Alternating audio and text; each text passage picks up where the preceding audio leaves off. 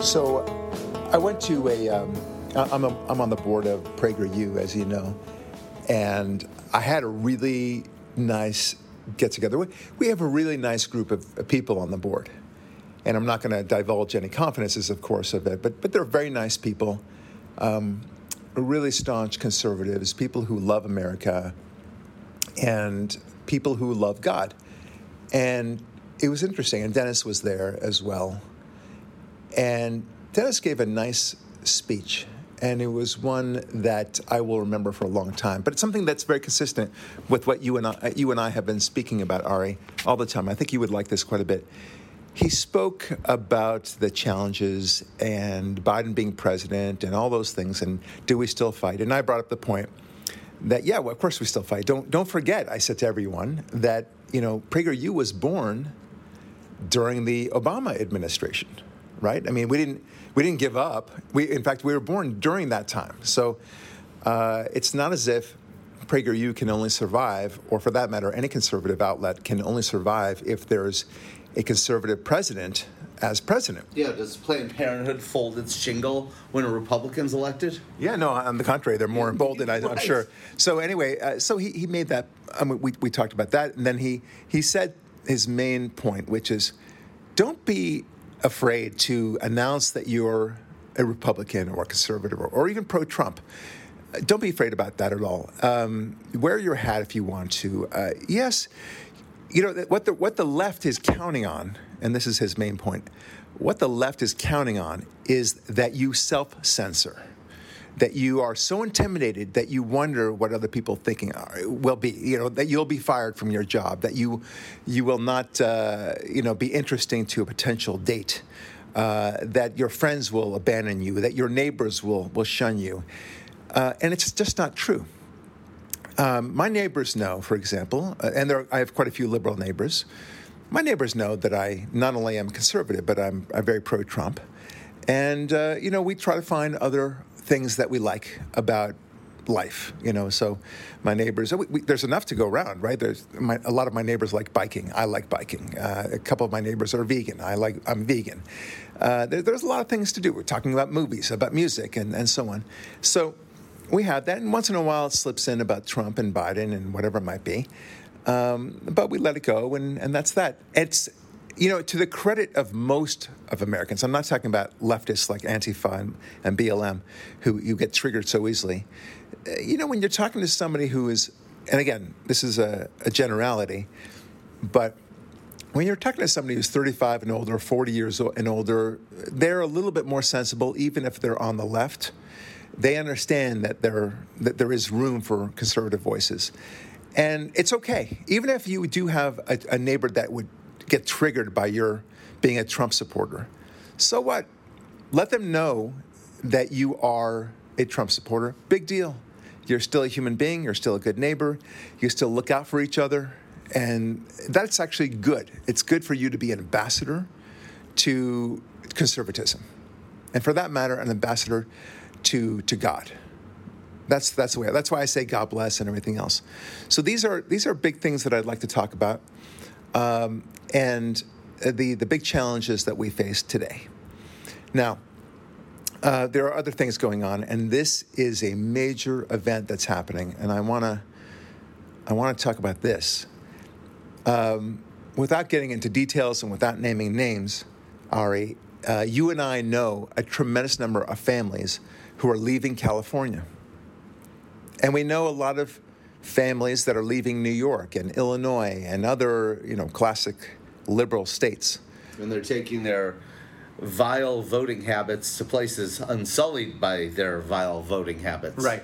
Thank you, California. Exactly. Well, so as you know, many people are thinking about this, but a lot of the people that are leaving California are conservatives too. They're leaving for a very legitimate reason, intellectually, and also financially.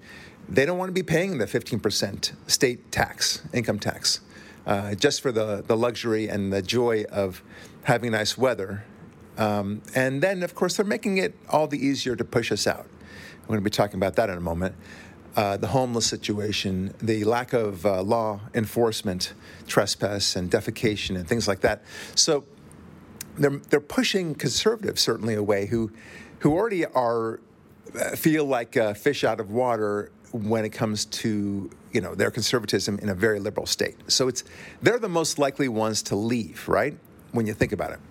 So I think by and large, and I'm hoping that more conservatives are leaving California than leftists are. So that would mean that, let's say they all go to Nevada, I should say, or Florida, that they are taking their conservative voices with them, and they are a net conservative vote in their respective states to where they are going. Okay? Does that make sense to you? Yeah. I'm hoping. I mean, that's intellectually, that's what I think is happening. And I call it the new Great Migration. Now, there are a couple of reasons why this is happening, folks. First of all, locally in California, locally in Southern California in particular, there's something that's going on in Venice, California right now, and Ari knows this really well. There is some sort of program going on there designed to push out the upper middle class and the lower wealthy class out of Venice. It's almost as if the powers that be in Venice are saying, get the F out of here. And we're going to make sure that life is miserable for you and you can't stand to be here. Well, guess what? That's exactly what's happening. So there's this flood of wealthy people who used to have nice homes, $4 million homes, $5 million homes, and so on, in Venice, who are now flocking out of Venice, and they still want to be in Southern California. And so they're going to Brentwood, Bel Air, and otherwise. So the real estate market in those places is very hot right now. I don't know how long that will last, but I think it's been bad enough for people living in Venice that they actually now want to take their money and buy something attractive in Brentwood. Now, Brentwood, watch out, because Venice is coming to you soon enough. They already are doing that at the VA. If you look at the VA, which is in Brentwood. And just so you know, historically, Brentwood's never had a homeless problem. Right. Never. Right. Yeah, now, and I live in Brentwood, I'm seeing just truckloads of homeless people, mostly under bridges. It seems like they have specific locations that they're targeting. There's some bridges under which there are no homeless at all. So you think to yourself, well, why is this kind of like a shanty town underneath this bridge and not underneath that bridge, right? Just kind of the chase, because they're being used as a weapon. It's obvious. That's very clear to me. Yeah, that's very clear to me that they are specifically told, you can stay here, but you can't stay there. Yeah, and it's an amazing thing. And again, to maybe jump ahead from where you want to be to build the story, but I think we might as well go there, because I think after the revelation of this is more interesting than the build-up to it is. It reveals that the homeless problem is not a problem. It reveals the powers that be of the city can accelerate or puts the gas or the brakes on where the homeless are at any second, depending on what the whims of the big developers and contributors are. That's exactly right. That's exactly right. They have full control over it. I understand, and I agree with you about that. But let's talk about the three. I want to get to that, Ari. There are three factors. One is that Venice is leaving. Venice is leaving Venice. The wealthies are leaving Venice, and they're so flummoxed. They don't get it. Why? Oh, my neighborhood is so overrun by homeless. I don't get it. I don't understand. And they have very nice parents. We know some of them who are running for city council in Venice, and they are going to fight this scourge and this difficulty, and this should not be right. And you're fighting a losing battle, because the developers and the city council that's already there, they are on a mission, and you cannot fight it. It's just the end of the story. They want Venice to go to hell in a handbasket for one simple reason, which is that they can give it to the developers to become an Agenda 21 project. Gentrified, exactly right. So they can basically snatch it up for a song. Yeah, exactly. And then develop it and then sell it for billions. It's so hand in hand with, the real estate developing world, and the only people who benefit from it are the real estate developers who are working hand in hand with the city council. Then the city council, of course, who are no doubt getting some sort of payback for this. And that's about it, I suppose. And then, of course, the leftists who, love the idea of destroying everything that was once good. Yeah, now, it's like out of Chinatown. It's so bad. It really is bad. So that's the movie. Reason number one. Reason number one is what I just described.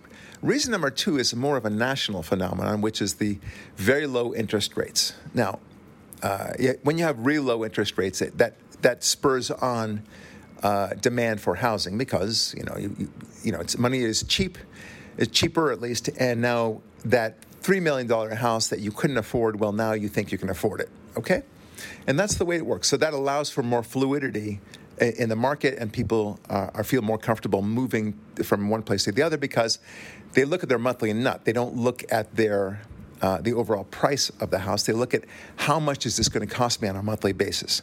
All right, so that's another factor why people are moving. But here's the biggest reason why people are moving and why the demand in Southern California in particular is so aggressive. COVID. And not the reason why you think it is.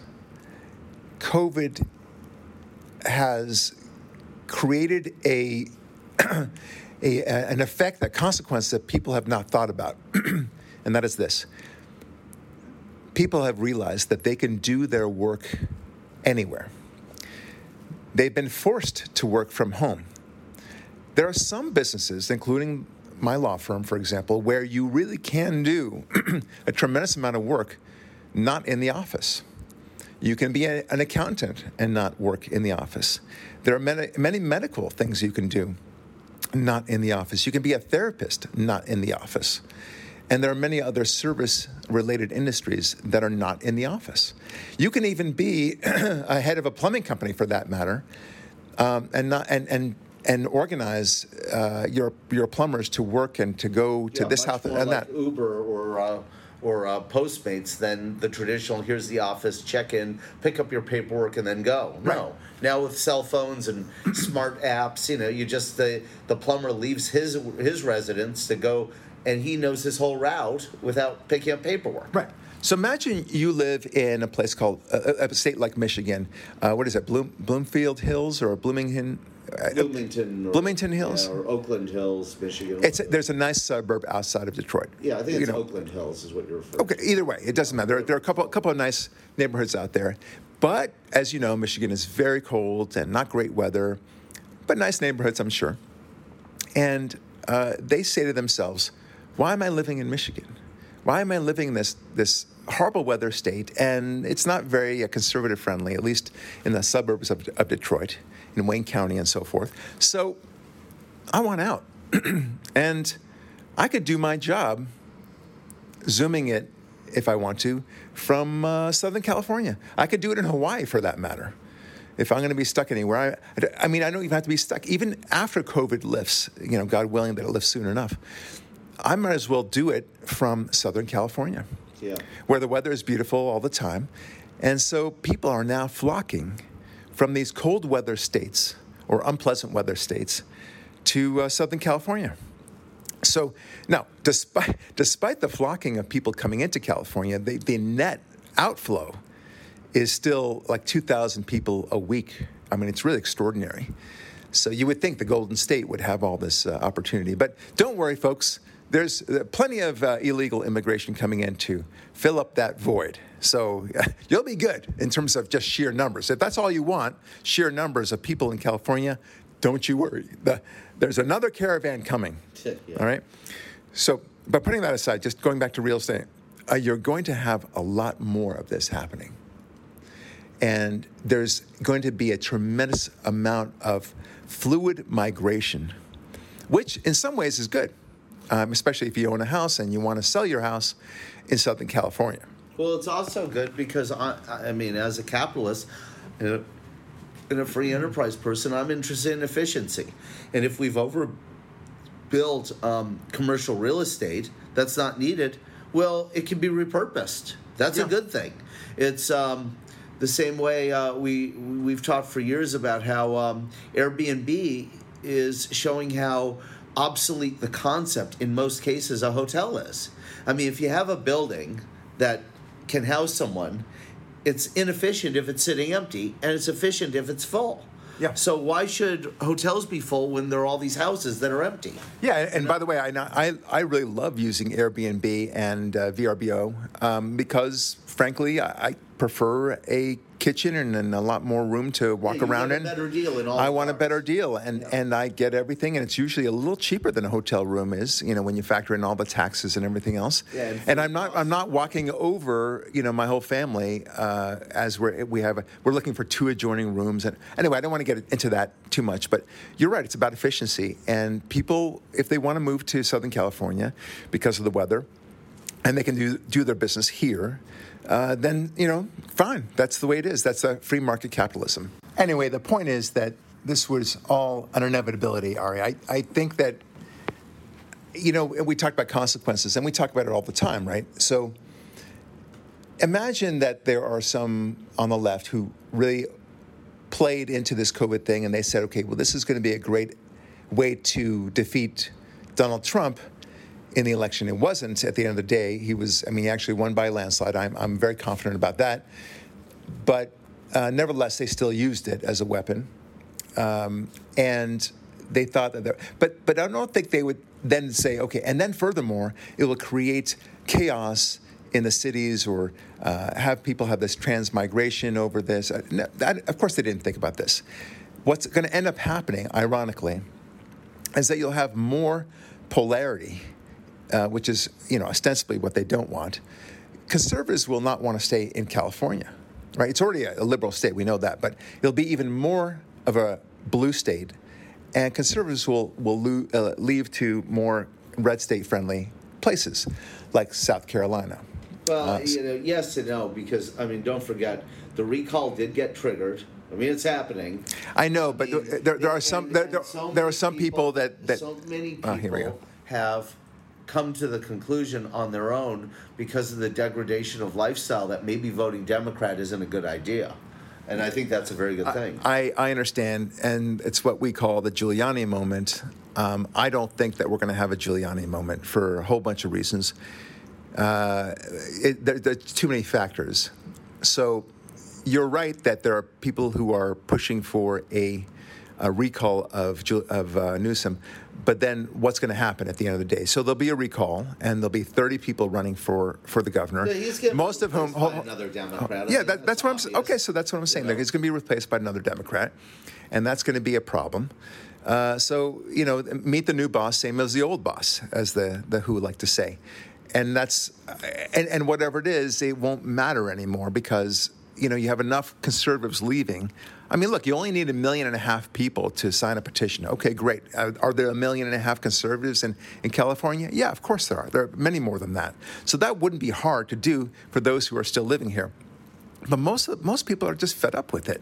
And so I'm not surprised that they're leaving.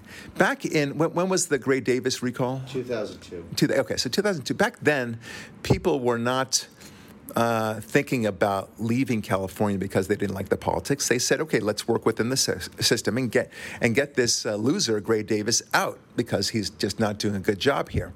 And that was the attitude. That's the attitude I had. I never thought about leaving California. Now, I'm thinking about leaving California, as we all are. There's a point where we just say, I can't have my kids live through this. I'm scared of letting my kids walk alone on the street in my neighborhood, which is supposed to be a very safe neighborhood. All you need is one crazy guy to just say boo to your kid or say something vulgar to your kid, and that's they're traumatized for life. Yeah. And forget about even God forbid something physical happening to them, sexually or otherwise. God forbid. That's even worse. I don't need that. I don't need it for my very young kids. And I don't want them to see, needles on the ground. I don't want this to become San Francisco. And so, it's too easy for me to leave. Thank God I can vote with my feet, go to a place where I feel it's safe, go to a place where the education of my children is reasonably, moderate. I don't expect it to be, all Trump, but I do expect it to be at least moderate, where I can have a voice, where my kids can have a voice and not feel shamed for speaking out as a conservative. I want them to be able to go out and walk around and just play with other kids without and not worry that I have to be watching them every single moment. It's that basic, my friends. So it's the Great Migration that we are talking about today. And I don't think it's necessarily something that the left has really thought about. They have to deal with something called capitalism and the freedom of movement.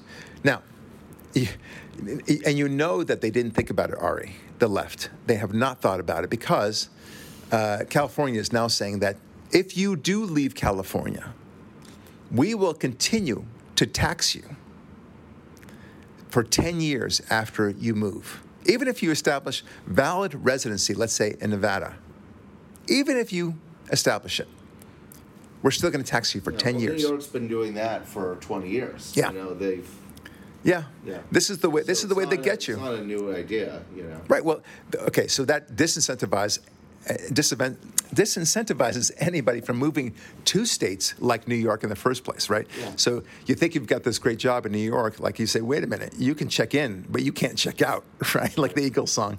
I'm not about to do that. That's what they'll say. So and it's not a tax on income. It's a tax on net wealth. It's a wealth tax. Yeah. It's a percentage of your net wealth.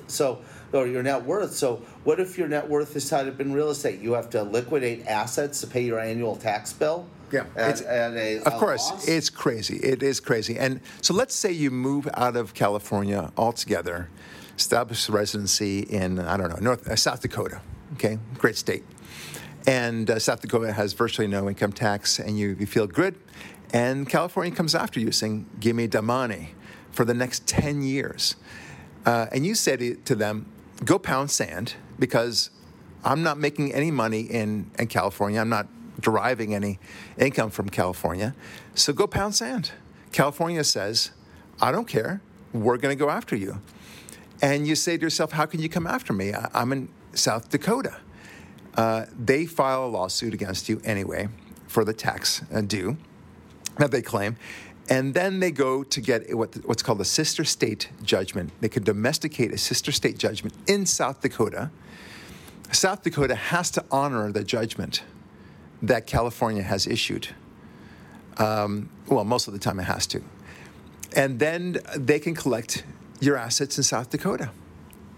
Now, there can be a fight because there are states where you cannot domesticate certain judgments. For example, let's say that the statutory rape statute in one state is much lower than it is in another state, 14 versus 18 in one state. And there is a charge that you have unlawfully engaged in statutory rape with a 17-year-old girl, and now you're in a 14-year-old state, right?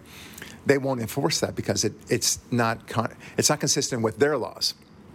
But I don't know if that would happen in South Dakota. Whether South Dakota would still reject the notion. What were you going to say? Yeah, but governments always love money, so even when they're run by good people, or not the word good, even when governments are run by less despicable people, they tend to want to collect money. Well, I know, but in my example, South Dakota wouldn't get the taxes. It would be California that would get it and retrieve it. That's the way it is. I mean, California is not doing it for the benefit of South Dakota, right? I know. But so government is government. Judges are judges. You know? Anyway, the point. No, you're not. This is the way the law works. So, I mean, if I have a judgment in California for a client, let's say, and the bad guy moves to Nebraska. I can go to Nebraska. I can domesticate my judgment in Nebraska and start collecting on behalf of my client. Right. It's not on behalf of Nebraska. But if the client is the Franchise Tax Board of California. Right. It's the same principle. Yes, that's what. Okay, so maybe you're not not understanding what I'm saying. I'm saying the money goes, whatever they liquidate in South Dakota goes back to California for the Franchise Tax Board. Okay, right. Fine. So we're on the same page. Look, things. This is such an odd time we live in because 2020 was certainly a very bizarre year. I think it's going to continue to be fairly bizarre going forward. Everything was going so well. Think Joe Biden is the most normal administration you've ever seen? I thought he was there to bring back normalcy. Everything was going. By the way, it's normality. I just want to make that clear. Okay, normalcy is the wrong word. Everyone says it, but there it is. Are you oppressing me with? I'm oppressing you. Yes, I am. Yeah. I'm. What's the word? It's my white privilege coming out. That's what I was going to say. All right. The point is that these crazy changes will continue in 2021 and beyond, unless we have some sort of Giuliani moment, which I will talk about in a moment. So, everything was going great. 2019 was wonderful. In the beginning of 2020, for that matter, was wonderful. The clouds were, it was sunny, so to speak, throughout the nation. It was, we were that city on the hill that Ronald Reagan spoke about. But the Democrats knew they were going to lose. They needed a crisis. And whether or not the virus was purposefully let out or another, putting that aside altogether, let's assume it was all a big mistake, a big misunderstanding, like an episode of Three's Company, okay? Nevertheless, the Democrats certainly exploited it. We know that. We know it. Now you can say, well, Barack, wait a minute, the whole world acted in much a similar way, and so therefore, no, America takes a lead. America sets the tone in these sorts of things. And when America panics, the rest of the world panics. That's the way it is. So they did this. And that, of course, had a ripple effect into the riots, and the whole notion of global warming came back into the fore. Racism was stirred up all again, and the national anthem it was just crazy. 2020 was the craziest year. And we just took defeat out of the jaws of victory, so to speak. We just chose defeat, and it's awful, and we should have rejected it. And now we have the Great Migration. Things are changing. Things are up in the air. There's going to be uncertainty like never before, and it was all self-inflicted. That's the thing that bothers me the most. We had such good foundational grounds to accelerate America to become truly the finest country in the world, to be not just the strongest, not just the most free, but the country that everyone would look to as a model to accelerate freedom throughout the entire world. Instead, we got a retreat into the notion of dictatorship, of communism, that somehow we are celebrating the taking of freedom from man. I can't tolerate that. I can't. And we need to fight. Worse, malaise. I mean, in an instant, it became Jimmy Carter's 1979 again, to me. Can I pose well, first of all, let me pat myself on the back. Who is predicting that a chaotic event would happen that was unforeseen, that would crater the economy and threaten Trump's reelection? You did. Yep. Second of all, and this is the big one. I want to know what you think about this. I've been thinking about this quite a bit. Whose fault is this? Because I think it's obvious that there's someone who's responsible for all of this stuff happening, but conservatives aren't blaming him. And it's clear that a number of things happened, and we constantly blame the Democrats or the local bureaucrat or the health department or the local governors. But I just want you to know, Barack, in your opinion, whose fault is this? Because I have a clear opinion about whose fault this is, and it's not being talked about by anyone. Well, I mean, the easy answer there would be that it's the Democrats, generally speaking, but you have a different thought in mind. Go ahead. I'm going to run it by you right now. Trump's fault. As it turns out, the governors were not able to create their states of emergency without a national state of emergency being called. And Trump's the one who called it. He might have called it with the best of intentions at heart, and he might have been tricked, he might not have been whatever. It's all his fault. It really is. He fell for this, hook, line, and sinker. And whether it was Fauci and Pence and those people who did it, or whether it was Tucker Carlson, supposedly Tucker Carlson went to meet with him at Mar-a-Lago and talked him into how serious COVID was and talked him into a state of emergency, it's Trump's fault. And I think we as conservatives, because what are we as conservatives at our core? We're people who just speak the truth. We don't pick sides. We don't pick winners and losers. We make analysis of what really happened to make better decisions in the future. And the fact is, Trump was being as conservative a guy as he could have been. And, I admitted to you in 2019 how wrong I was in 2016 about him based on the snapshot we had in 2019. But come 2020, he's the one who made the fatal mistake that then gave the governors all that power. And he did not look at the chessboard several steps ahead and say, well, what kind of miles will they bite off after I give them an inch? I get it, but I disagree with you about this. I understand why you're blaming him in that sense. I'm not blaming him. I'm positing the notion that we should consider it. Anyway, I don't think that Trump really had a choice. In the same way that Bush didn't have a choice back during the Katrina hurricane, because it wasn't the federal jobs. It wasn't the job of the federal government to go down and help with Katrina. It should have been local, it should have been state, and then federal at the very last second, if absolutely necessary. But instead, they just turned to the federal situation, and they wanted to blame Bush for that, and they succeeded in large part. But he had to. Same thing with Trump and this pandemic. So they convinced him, and I think he had really no choice. I don't know that I could have done anything different. Had he said, listen, I'm not going to declare a national emergency, this is a statewide issue, then every death would have been considered a Trump death. But hold on. Let me finish. No, let me finish. All right. Hold on. But that doesn't allow them to change the voting system. Let me explain to you. It doesn't matter. People, politics is local, as they say. I get that, and it's true. That's where real change happens. But it doesn't matter. People, in the challenging words of Ronald Reagan, he asked people, are you better off today than you were 4 years ago? Right? So that was a famous thing. As if it's the president who makes your life positive or negative, right? I mean, yes, it sends a message and there's a whole attitude about it, but it's your mayor, it's your local city council that really has impact on your life on a day-to-day basis. But it doesn't matter. The point is that people think that, look, he's the president, he's in charge of everything.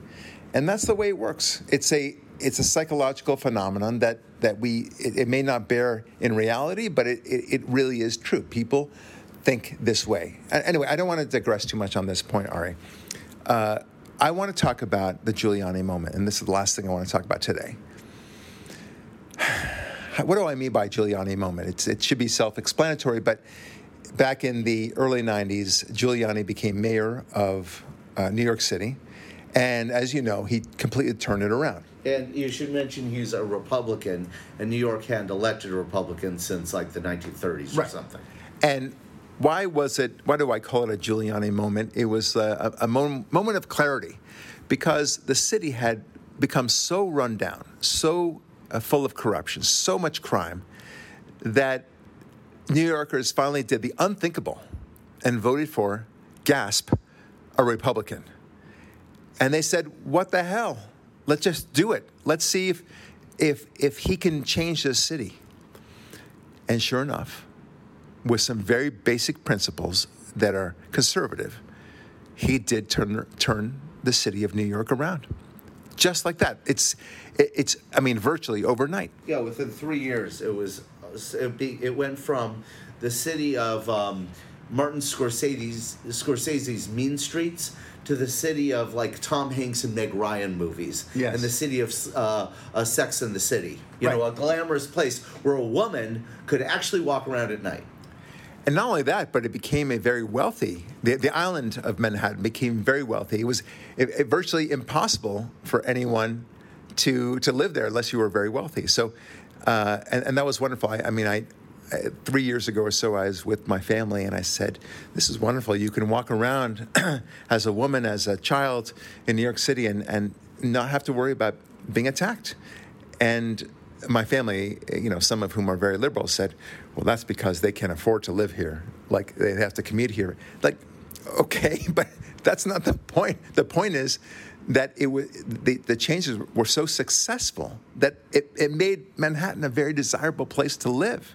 Yeah, and it was simple things like getting rid of the graffiti, the broken windows theory, prosecuting small crimes with the idea that would stop big ones from happening, right, and redoing areas like, say, Times Square that were full of porn shops and peep shows. It created a dynamic and a new environment of responsibility and accountability, and that was very important.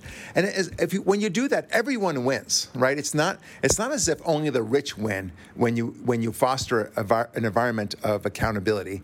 The poor also win because then there's more money flowing to hire the poor and then give them pay raises and such. But it also sends a signal of accountability to the poor, so that if you, let's say, have an alcohol problem, maybe you should conquer your alcohol problem and be responsible for yourself. We're not going to keep you on welfare for the rest of your life.